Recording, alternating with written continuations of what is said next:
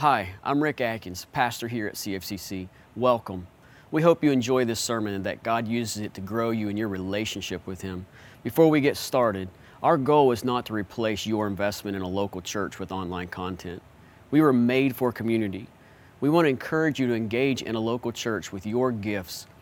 See, when the people of God invest in the community of God, they experience the transformative power of God, and that is our hope and prayer for you. Again, thanks for joining us, and we hope you enjoy the sermon. Wow. Man, amen. Amen. Hey, thank you all. Thank you for being here today. Please have a seat.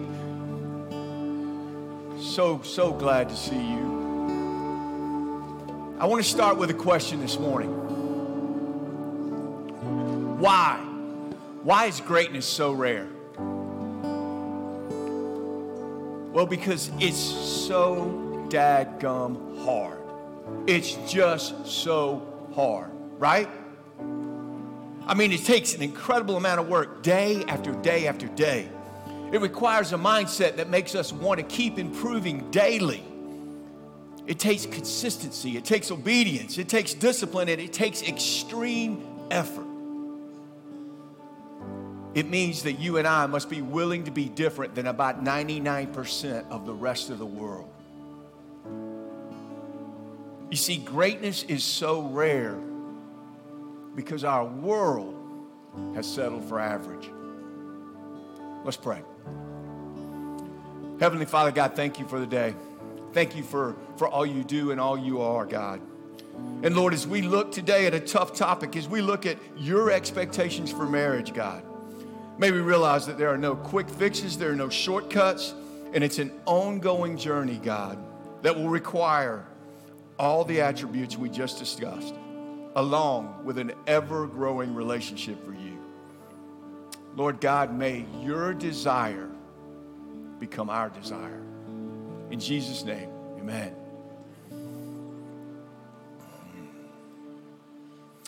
Well, guys, I got to tell you something. When I look out and see this for the first time being up here, it feels like there's 2,000 seats out there. Man, it is so exciting. Thank you. There's just an energy, right? There's just a spirit that comes about when you know God's people fill the room and when they're engaged and when they're ready to grow. Amen? So cool. And guys, I'm going to need that this morning. Because being the oldest staff member means that I have been married the longest, which meant that somehow I'm the one that got to preach the message on submission today. So I need all your help because eventually I got to go home. So thank you for that. But before we get into the text, what I really want to do is, you know, there is a big disparity here between what Peter's telling the wives and what he's telling the men. But there is a couple of reasons, and I want to talk about those, okay? The first thing I would say is this: with that God being our creator, knowing us as men and knowing the attention that we require and the help that we need, he probably realized that ladies needed a whole lot more instruction.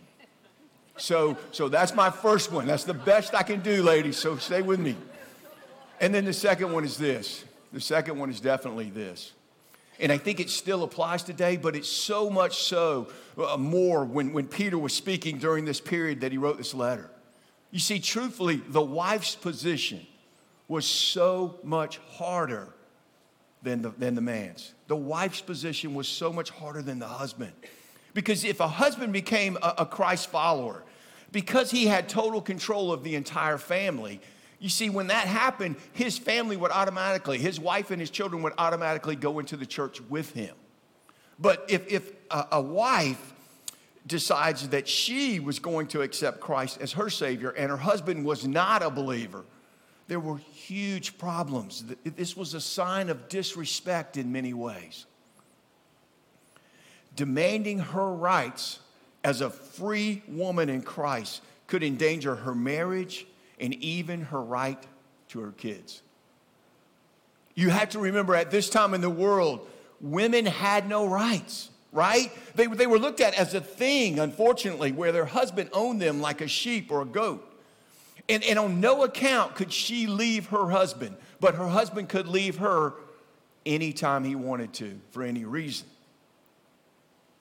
In the Greek culture, the duty of the wife was simply to obey her husband. A good wife was someone who remained inside, who would see, ask, and hear as little as possible. And then in the Roman culture, the wife was thought of in a very similar way. They went from being completely controlled by their father to completely controlled by their husband. They were not allowed to drink wine at all. And if they were caught in the act of adultery, they could be killed without a trial. They could even be dismissed from their family if they didn't wear the exact right head covering when they went outside.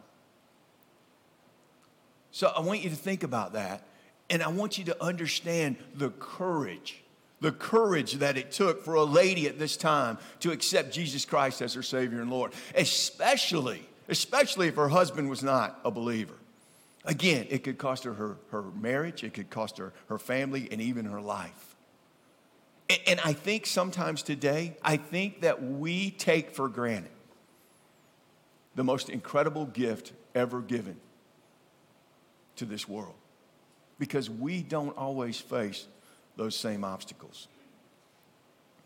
So as we get into the text today, I hope you understand a little bit more as to why Peter may have divided up the verses the way he did.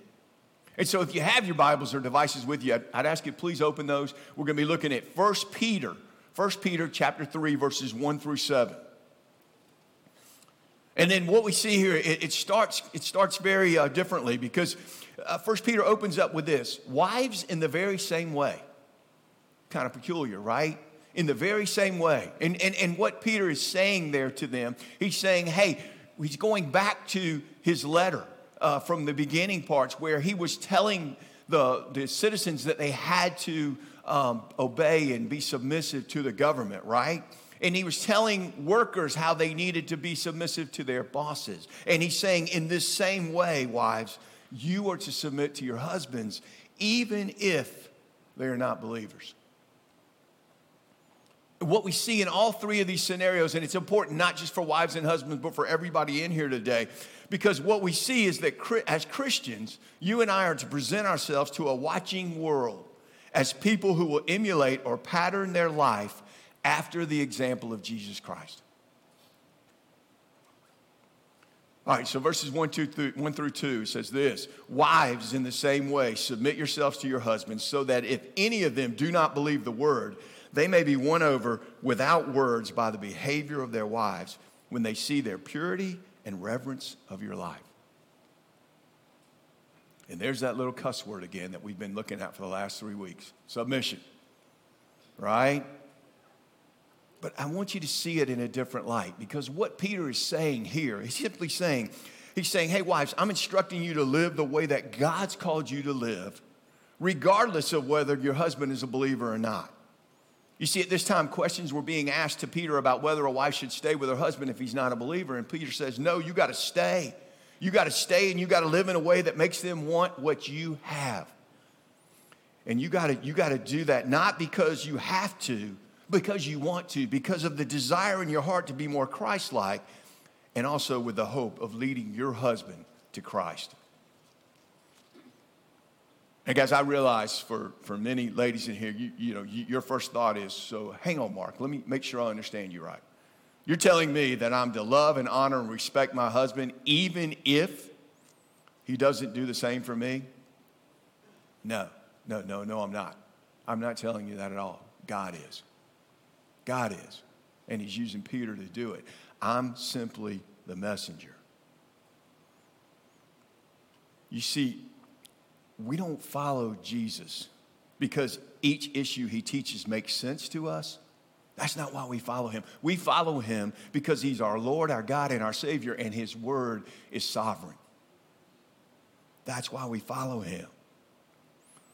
But before we get into the act of submission, I want to talk about a couple of things, because I think it's very important, because there is a warped sense in some people's minds of what submission looks like. And so I want to talk about what it doesn't look like, okay? And what it does not mean is that if your husband asks you to sin, you should do so. It does not mean that.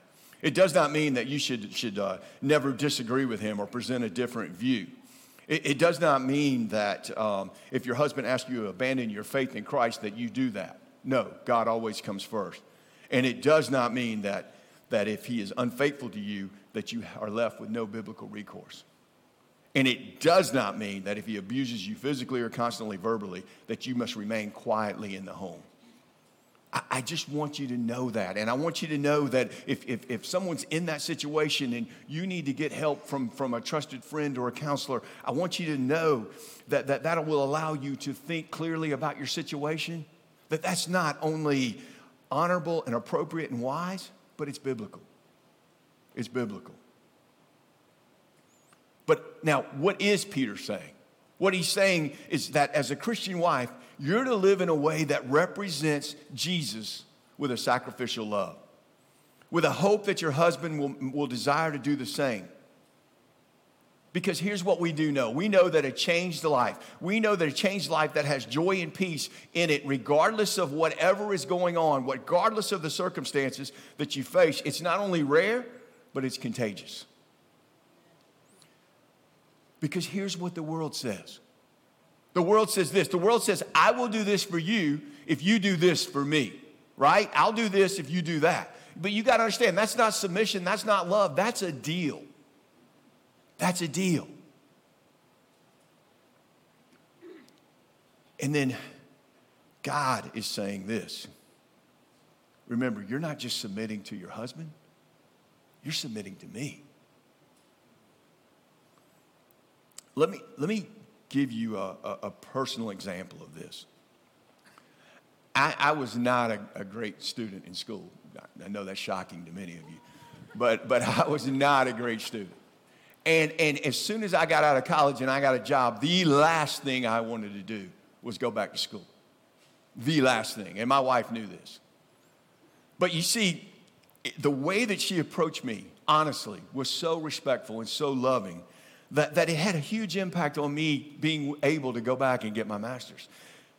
Because here's what she did, guys. She didn't complain. She didn't pout. She didn't get on me about not wanting to go back. She didn't call me lazy or unmotivated, even though I was.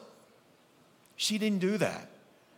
She said something that made me mad because there's nothing else I could do. She said this. She said, Mark, I just want you to know this. And she said, I think that you have some gifts and talents that will never be maximized unless you go back and get your master's. And she said, I think that'd be a shame, and I want the best for you. How do you get away from that? You know, how do you say anything to that? Because with her encouragement, without that, I probably wouldn't have done it. Because the truth is, man, I'm not supposed to say this, but I was scared. You see, I was afraid of failing in front of my children and my wife. But to get that kind of encouragement, to get that kind of hope and that kind of insight, it just lifted me up. And Mary Beth, I'm grateful for that. Thank you. I'm hoping that you understand something that we talk about in our family a lot is this. It's not what you say always, but how you say it. Right? It's not what you say, but how you say it. And ladies, this morning, I'm hoping that I can get you to think of submission in a little different way. I'm hoping that you can think about what you do all the time, right? You do this all the time for your children. You do this all the time for your children. You love them, you take care of them, and you honor them, even if they're brats. Even if they don't know, they don't respond back. You do that. Why? Because you know that they're learning and they're growing, right? Well, newsflash, so are we. Okay? So are husbands. And God's word tells us this, that we are to honor our spouse even above our children. So if you will do it for your children, have some grace and some love for your spouse. I just hope that's a different way to look at it. Then verses 3 through 4 says this. It says, Your beauty should not come from outward adornment, such as an elaborate hairstyle and the wearing of gold jewelry or fine clothes. Rather, it should be that of your inner self, the unfading beauty of a gentle and quiet spirit, which is of great worth in God's sight. Now, again, we have to go back to the time of which Peter was saying this, because in the world of the Greeks and the Romans, so much attention was given to a lady's personal adornment. Her hair had to be waxed or dyed, and there were wigs available of every color. Purple was the color of all clothes of royalty and wealth. And pearls were the jewels of choice. Ladies spent all of their time trying to be beautiful. And then they had to try to remain that way. And what Peter was saying to them is, there's so much more to you than that. There's so much more to you than just that. You see, he was not telling Christian wives not to take care of themselves. That's not it. What he was saying was that for you to be the complete package, the amazing package that God called you to be, you have to have this inner beauty. You have to have this internal beauty. And I think Peter was asking, and we should ask today, which one do you spend more time on? Which is more important to you? Because yes, external beauty, it is loved by our world still today, right? But what you have to understand is it's always fading and it's always temporary. That's just the way it is. But you see, internal beauty, not only is it eternal, but it is attractive to our God. It is attractive to our God. And so the question is, who do we want to please? And then he talks about this gentle and quiet spirit. You know, I think, we've all met that person who's kind of quiet, doesn't say a lot, but in a soft voice, but when they say something, you catch yourself leaning in, right? Because you know that some wisdom's coming. It's kind of like that old E.F. Hutton commercial. And that's what God's saying, because you have to understand, in the world's telling our wives to be loud and proud. The world's telling them, don't let anyone tell you what to do. Stand up for yourself and speak out. And I agree. I understand that. I do. I get it. But you can do that in a different way, right? You can do it in a different way, because God's word is saying, hey, ladies, I need you to be under control. I need you to be under control, because your husband and your family, they need your steadiness. Not only that, but I need you to be gentle in the way you keep the family moving in the right direction, because we all know who's making that happen. And also by doing this, you are that Christ example that people need to see. In case you haven't figured it out yet, this world's ways and God's ways are totally opposite. And the one you and I listen to most is the one that will mold and shape our lives. He then finishes in verse 4 saying this. He's talking about that gentle, quiet spirit, that it's of great worth in God's sight. Okay, that gentle and quiet spirit is of great worth to God. Now, ladies, you need to understand, this will never put you on the red carpet. It will never do that. And the world may not approve of the way you live. But think about the inner peace that comes when you know that you are doing things God's way and you are precious in His sight. Imagine knowing that God Almighty is pleased with you. That's so amazing. Verse 5 through 6 says this.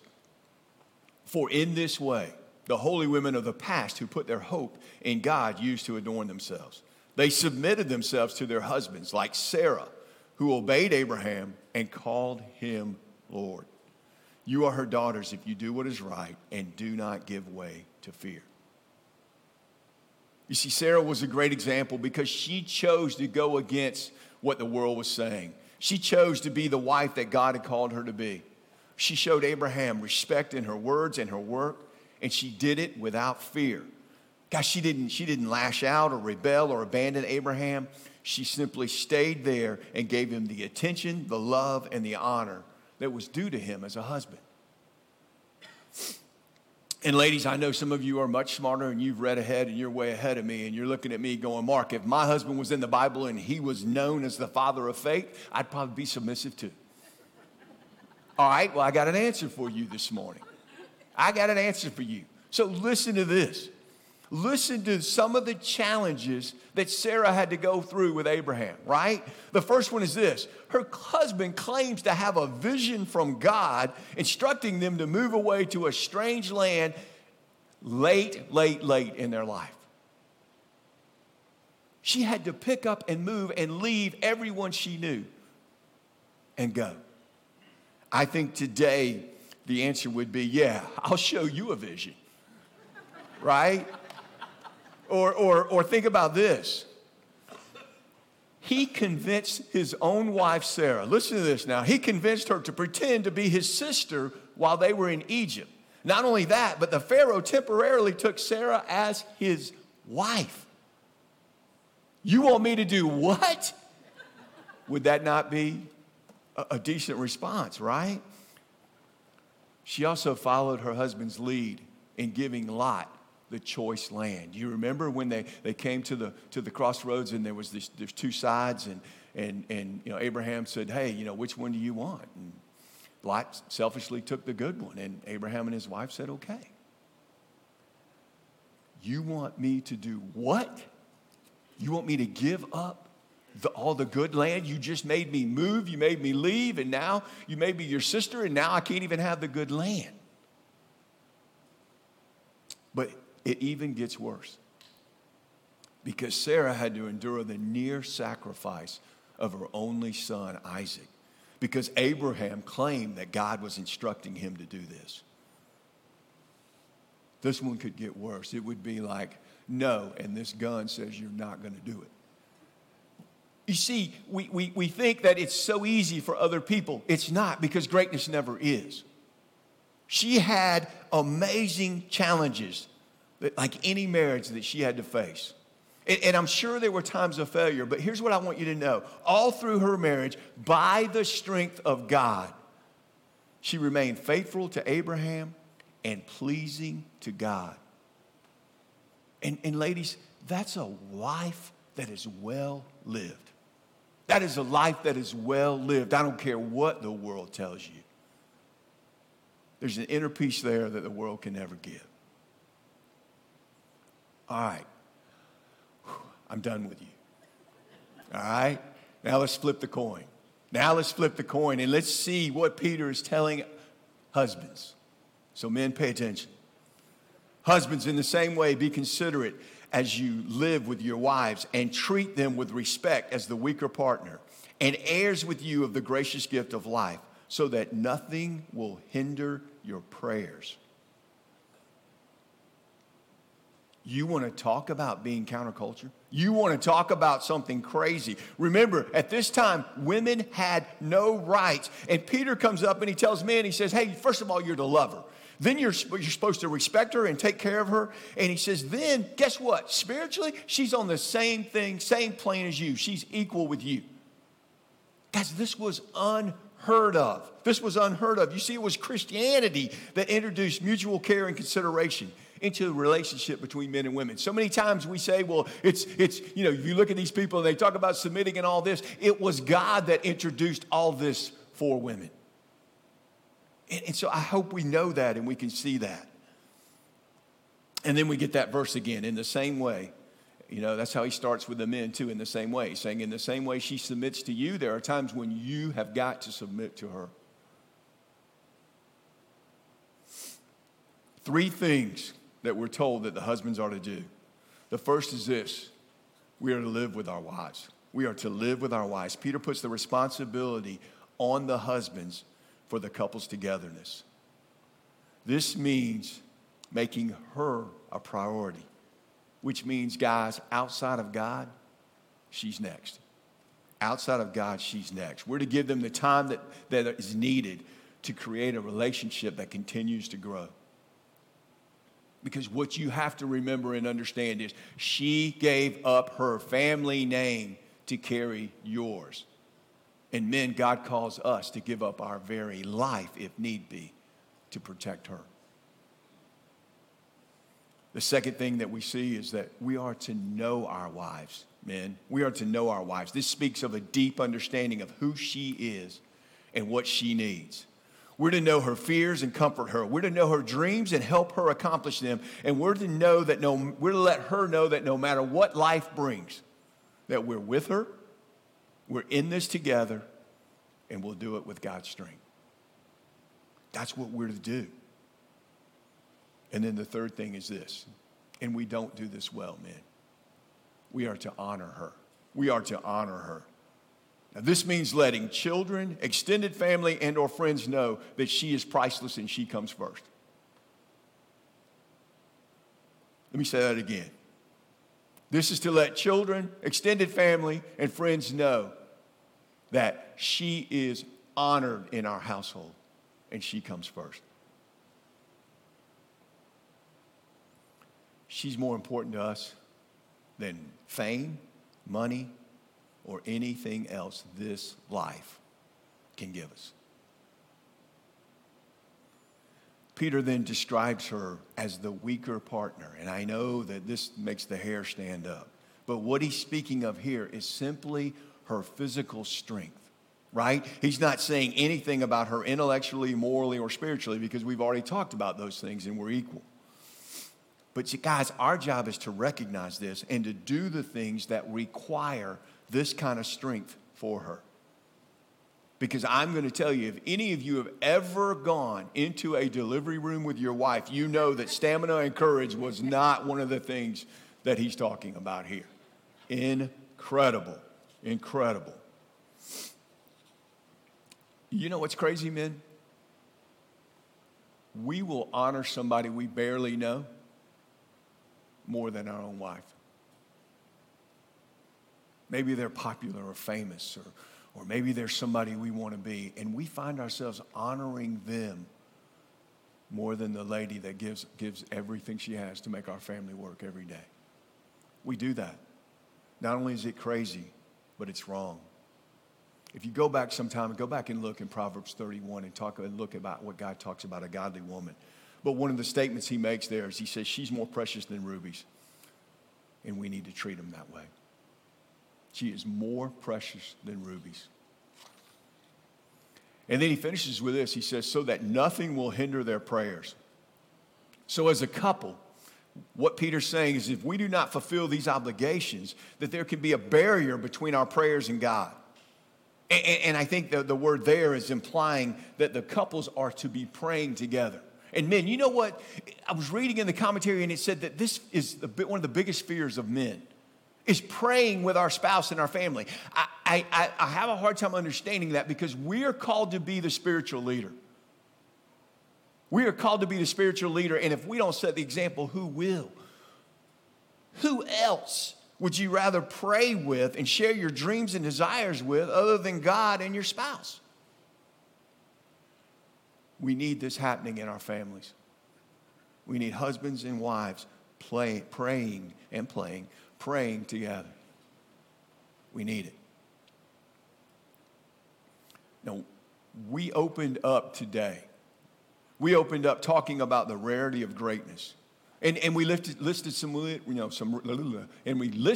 reasons why, right? But we did say one thing. We said that it boils down to that sometimes it's just too hard. It's that simple. It's just too hard. And I think it's no different in our marriages today. I see one of two things happening in our world.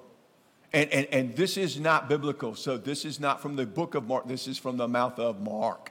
Okay? So I need you to understand that. I want to be careful.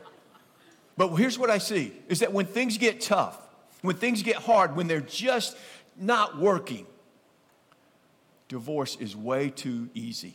It's an option that is way too easy, and it's killing our marriages. The second thing I see is this. Like the world, many Christians are settling for an average marriage.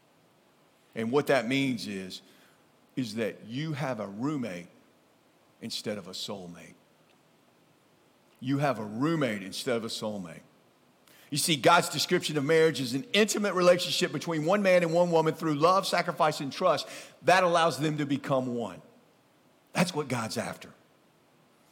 A relationship dedicated to doing things God's way instead of the world's way. And a relationship where each partner makes the other one better. And here's my prayer today. My prayer is that you believe that that's not only attainable, but my prayer is that it's something you're willing to do, whatever is necessary, to reach for greatness in your marriage. So it's a simple question. Are you willing, or is it just too hard? Are you willing, or is it just too hard? This morning, I'm asking you as a couple, will you turn over your marriage to God? Will you turn it to God, and will you strive for greatness together? And for some of you, I'm asking this. We may need you to be the lone warrior. Whether you're the husband with a wife that is not a believer or a wife that is a husband not a believer, please know this. This church will pray for you, will love you, and you keep going until they see it in you and they want it. That's my prayer. That's my prayer for you. Because you have to understand this, church. Even with God in it, there are still days that is hard. There are still days that it is so hard. But you see, getting through that is what greatness requires. Because on the other side is where you find joy. Too many people are stuck in the middle and they never get through it to see what the other side has. Submission is not a cuss word. It's a voluntary commitment to do things God's way in all aspects of our lives. That's what it is. And so for those of you who are married, I want to ask you one more time. Do you want a roommate or do you want a soulmate? Because the choice is really yours. And you know that you know our deal here. You know that the band's going to come out, the worship team's going to come out, and they're going to play a song. Here's what I'm asking you. Do business with God. Do you understand how bad our world needs great, godly marriages? The next generation needs to see that this is attainable, and they need to see that it's so much better than what the world offers. And if we don't show it to them, who will? And so I'm asking you, when as they come out, I'm asking you just to do business with God. If you want to do that here at the altar, do that. If you want to do it in your chair, do that. But don't leave here today accepting a marriage of average. That's not what God designed. That's not what God wants for you. Let me pray. God, we thank you for today. Oh, God, Lord, we thank you for your love, your joy. We thank you, God, for setting us up for success, if only we'll do it your way. And God, we pray today, we pray for the strength, that the energy that only you can give when it gets hard, God. And we pray that we want to work through it together to get to the other side. May Carolina Forest Church be an example of godly marriages to this community and eventually to this world. What an incredible thing that would be. God, we love you, we thank you, we praise you, and it's in Jesus' name I pray. Amen.